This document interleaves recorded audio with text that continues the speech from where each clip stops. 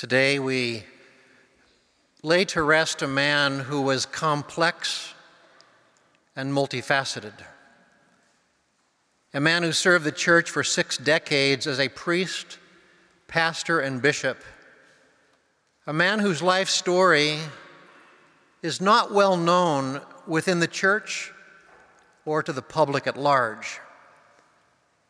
Alex J. Brunette was a veritable study in contrast, a living conundrum, a man who was seemingly extroverted, yet painfully shy, a man rough-hewn but cultured, humorous and ponderous, thick-skinned but very vulnerable, conciliatory and very contentious, personally frugal, yet generous to others beyond description.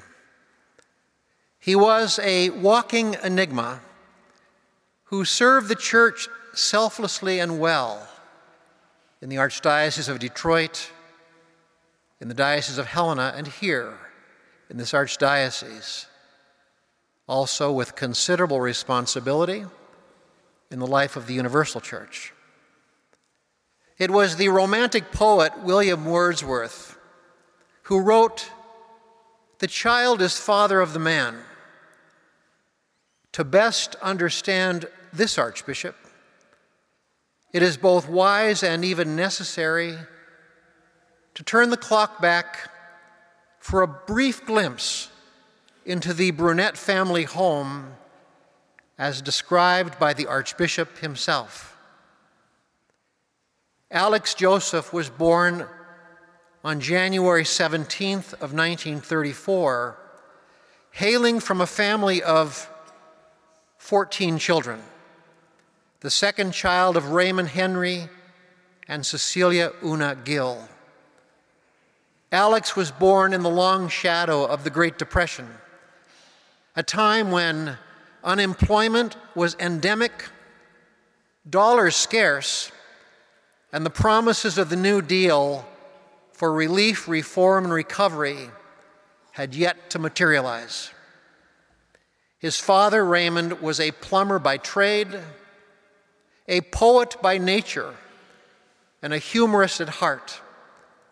He was described by his son as a loving father, a savvy and self-educated man, optimistic and observant, self-effacing and self-sacrificing, accustomed to long hours of back-breaking labor with little time for rest or rejuvenation. His mother, Cecilia, a faith-filled woman, joyful and intelligent, able to stretch a dollar far enough to feed a gaggle of hungry mouths. She was a woman who immersed herself fully into the vocation of motherhood, filling the modest Brunette home with the riches of love, laughter, music, and grace. As the numbers of children increased exponentially, 2 roads diverged in a yellow wood before young Alex Brunette, and he chose the road less traveled. He rejected any hint of self-pity or entitlement, and by the age of 10, had become fiercely independent and entrepreneurial. In elementary school, he had discovered that his intellect and intuition, coupled with native street smarts and pugnacity, allowed him to make money and wind his way through the rough and tumbled streets of Detroit, Michigan. His parents were unable to provide him and his siblings with material benefits, but they gave Alex and his sisters and brothers a solid foundation: belief in self, a survivor mentality, a single-minded love for Christ and the church, and the capacity not only to dream, but to dream big and to respond to the promptings of God's grace with courage and conviction. It was William Butler Yeats who wrote words that capture poetically what Alex Brunette discovered at a tender age. Yeats wrote, "But I, being poor, have only my dreams. Therefore, tread softly, because you tread on my dreams." Alex Brunette let no one tread on his dreams. As a youngster, he was deeply influenced by the priest of his home parish of St. Ambrose, giving verity to Albert Schweitzer's adage that example is not the main thing in life, it's the only thing. It was the example of his parish priests that had profound influence on this boy. And during those elementary school years, Alex's vocation to priesthood was awakened and came to life. Yet, as an aspiring seminarian, his parents were unable to afford the steep cost associated with seminary boarding school, then normative in Detroit, and so Alex pursued his dreams the only way he knew. He was driven by sheer tenacity and self-motivation. He rode a city bus 90 minutes one way in the pre-dawn hours of Detroit. His days, filled with the rigors of academic and spiritual formation, followed by another lengthy commute home.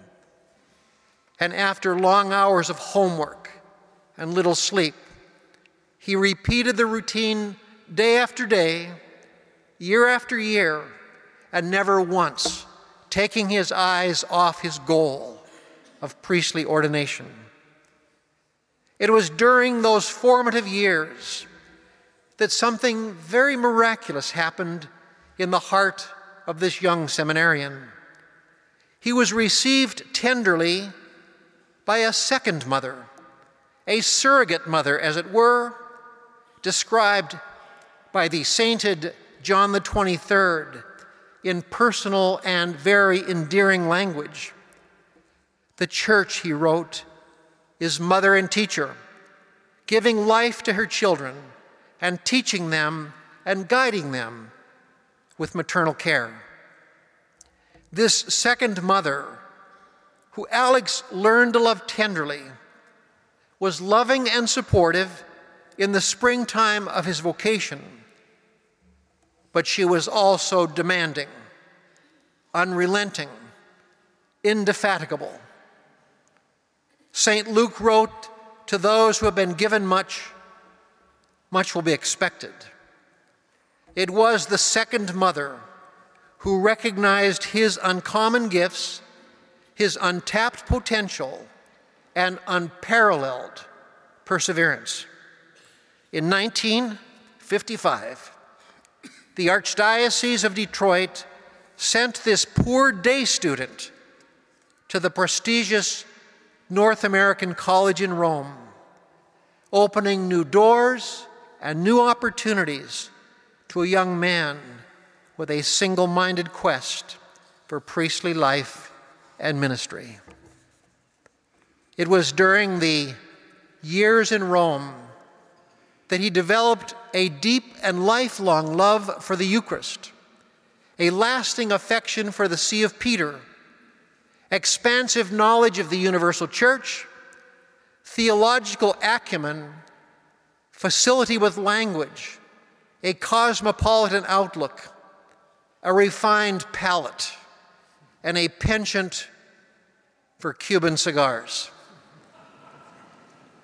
On July 13th of 1958, Alex was ordained to the priesthood by Luigi Cardinal Troglia, one of the youngest priests presented for ordination that year in Rome. Following his ordination, His cardinal assigned him to serve briefly the people of St. Rose of Lima Parish in Detroit, where he got his first taste of parish life and became immersed in the ordinary cares of pastoral ministry. But the assignment was short-lived. Once again, his surrogate mother recognized uncommon gifts and aptitudes and placed a new set of demands upon his shoulders. That year, he was instructed by his cardinal to enroll at the University of Detroit to secure a second master's degree, and no sooner had he finished the diploma that he was directed once again to apply for advanced studies at Marquette University, studies in theology. While there, he was deputed by the cardinal also to serve as a theological advisor in the archdiocese, with a particular mandate to help the cardinal put into practice the emerging teachings of the Second Vatican Council.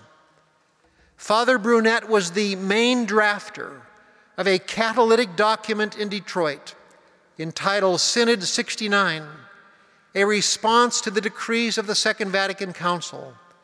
It was this project that informed and even transformed the vocation of this priest forever. 1972, after a brief appointment as academic dean at St. John's Seminary, Father Brunet was once again faced with a new and unexpected challenge. The cardinal appointed him to assist to the ecumenical and interfaith needs of the Archdiocese of Detroit, appointing Brunet as the ecumenical officer, an interest that remained active with him for the rest of his life.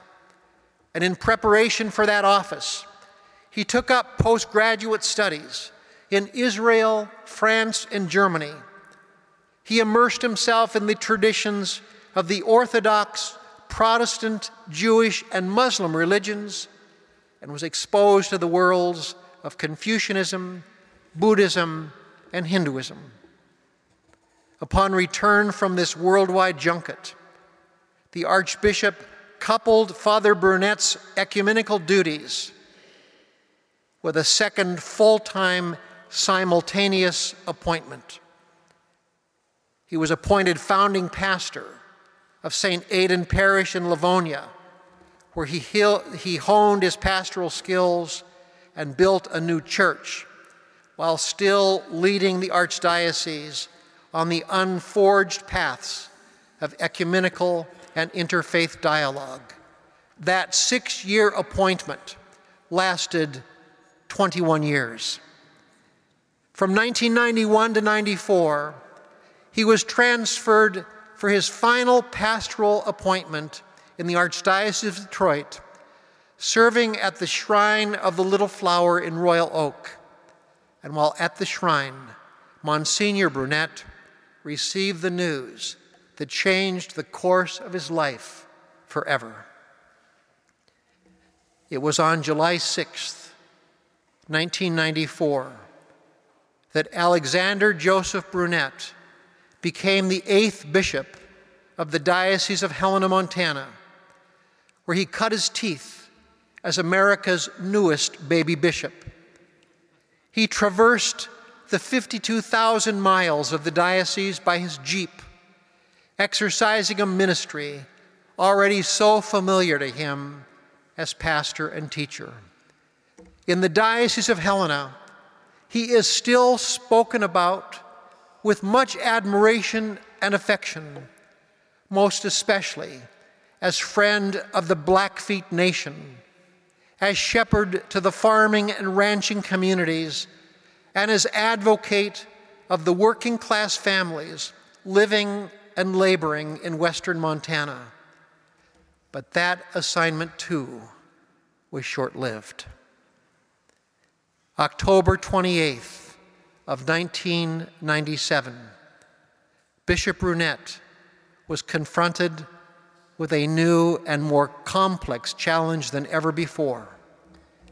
He was appointed by Pope John Paul II as the Archbishop of Seattle and installed in this cathedral on December 18 of that same year. He entered an archdiocese that was still in mourning following an early retirement of Archbishop Raymond Hunthausen and the untimely death of Thomas J. Murphy. It was a church struggling to regain its equilibrium after a decade of tension, tumult, and uncertainty. He initiated his ministry by doing what came naturally, logging highway miles, meeting his priests and parishioners in the archdiocese's highly diverse deaneries. He listened attentively to his people with the heart of a seasoned pastor. He quickly recognized and affirmed the vitality of the Church of Seattle, with its reputation for having a gifted and spirited clergy, a well-formed laity, energetic pastoral programs, a history of collaborative ministry, innovative planning, and a commitment to shared responsibility, all values born in the heart of Raymond G. Hunthausen. Initially cautious, if not reticent, he quickly applauded the vitality of this local church, a church he was deputed to lead. During one of his less diplomatic moments at the USCCB, I heard him admonish a group of East Coast prelates who will go unnamed that they would do well to go west and learn how to be church. It was that conversation that told me Archbishop Brunette had turned a corner. Quietly, and often without explanation, the newly appointed Archbishop directed energies and resources to particular areas, often without consultation or rationale, but in light of his personal history, a history of childhood poverty and economic struggle, we can now understand why certain programs and initiatives became the beneficiary of his pastoral care.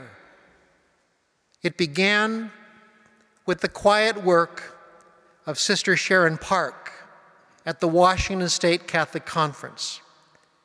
In no short order, the Archbishop did all he could to embrace and advance her apostolate as she ministered among the legislative power brokers in the halls of Olympia. Here was a pivotal place where church advocacy could assist struggling families and underserved children with benevolent and humane legislation. In light of his own personal history of struggle, and through the quiet competence he encountered in Sister Sharon, the conference occupied a very special place in his heart for the remainder of his tenure. So too, he publicly and proudly affirmed the tireless ministry of Michael Reichert, Irene Ward, Rosemary Zilmer, and a cast of hundreds serving in Catholic Community Services and the Archdiocesan Housing Authority. It was the Seattle Times who reported that on Archbishop Brunette's watch, CCS served more than 10 million people to the hungry, provided 2.2 million nights of emergency shelter, opened 1,101 new units of affordable housing, and offered 2.1 million hours of service to the elderly and disabled. Former Washington Governor Gary Locke had called CCS the conscience of Washington State. In word and in deed, the CCS ministry proclaimed loudly and clearly that there are no throwaway people, no cast-aside souls, and no second-class citizens. This is why Archbishop Burnett blessed and affirmed the CCS ministry and authority, because he saw it as the very embodiment of the gospel of Jesus Christ and Catholic social teaching come alive in our midst. A third area.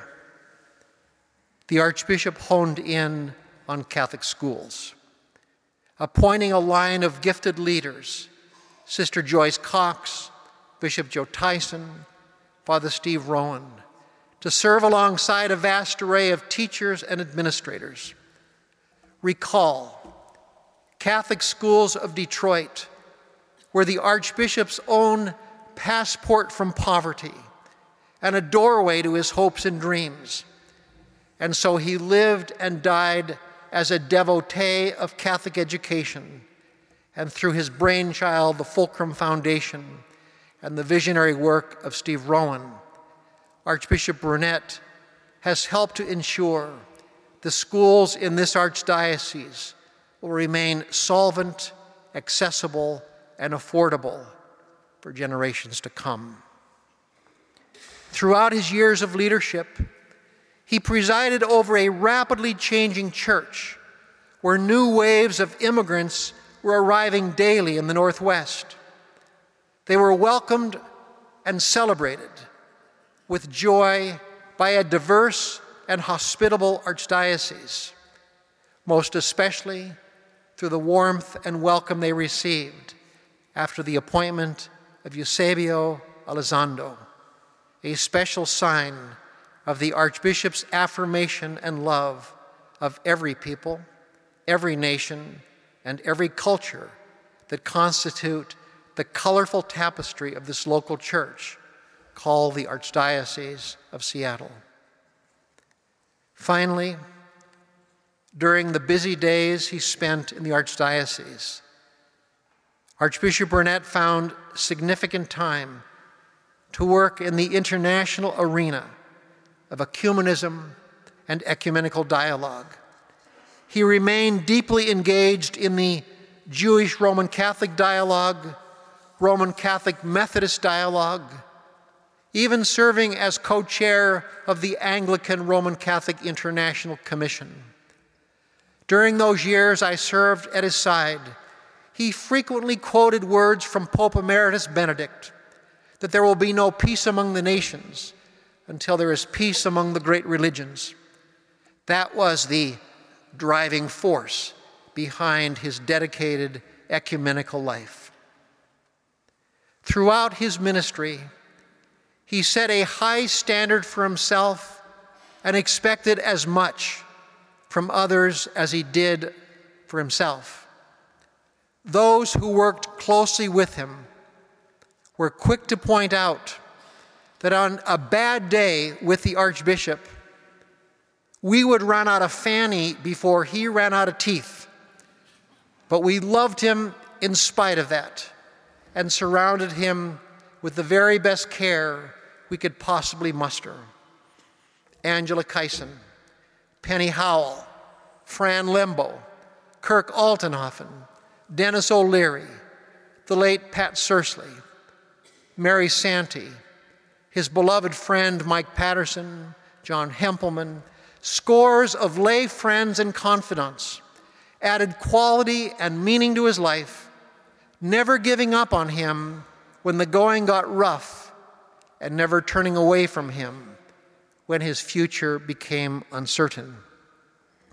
Nearly 8 years ago, as he entered into a well-deserved retirement, a new and heavy burden was placed upon this Archbishop's shoulders. He was stricken with a debilitating stroke, which limited his mobility, radically altered his life, and made a highly independent individual, entirely dependent on the care of others. Somehow, inexplicably, except by grace, he bore the burden with equanimity and peace, never one time complaining, but only finding ways to speak about the liberation that comes to every soul who accepts the weight of the cross.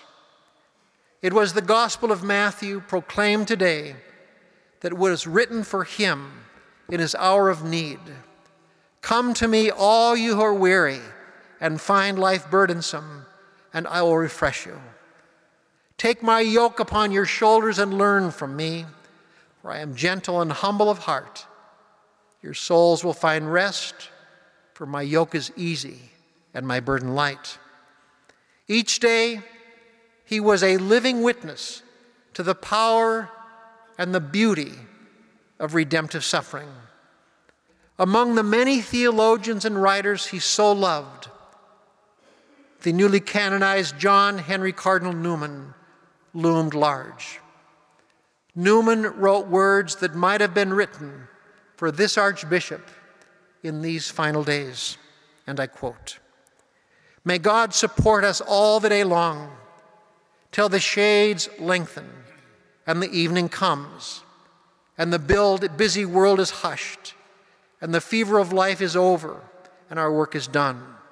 Then, in his mercy, may he give us safe lodging and holy rest and peace at last. Now, as we prepare to lay our brother to rest, we ask our blessed Lord to free him from every burden, reward him for his endeavors, forgive him for his faults and failures, and grant to him that blessed reward reserved for those who have served the Lord faithfully and well. Dear Jesus, let him hear the words reserved for those who have loved you so much. Well done, O good and faithful servant. Come, enter your Father's rest. Amen.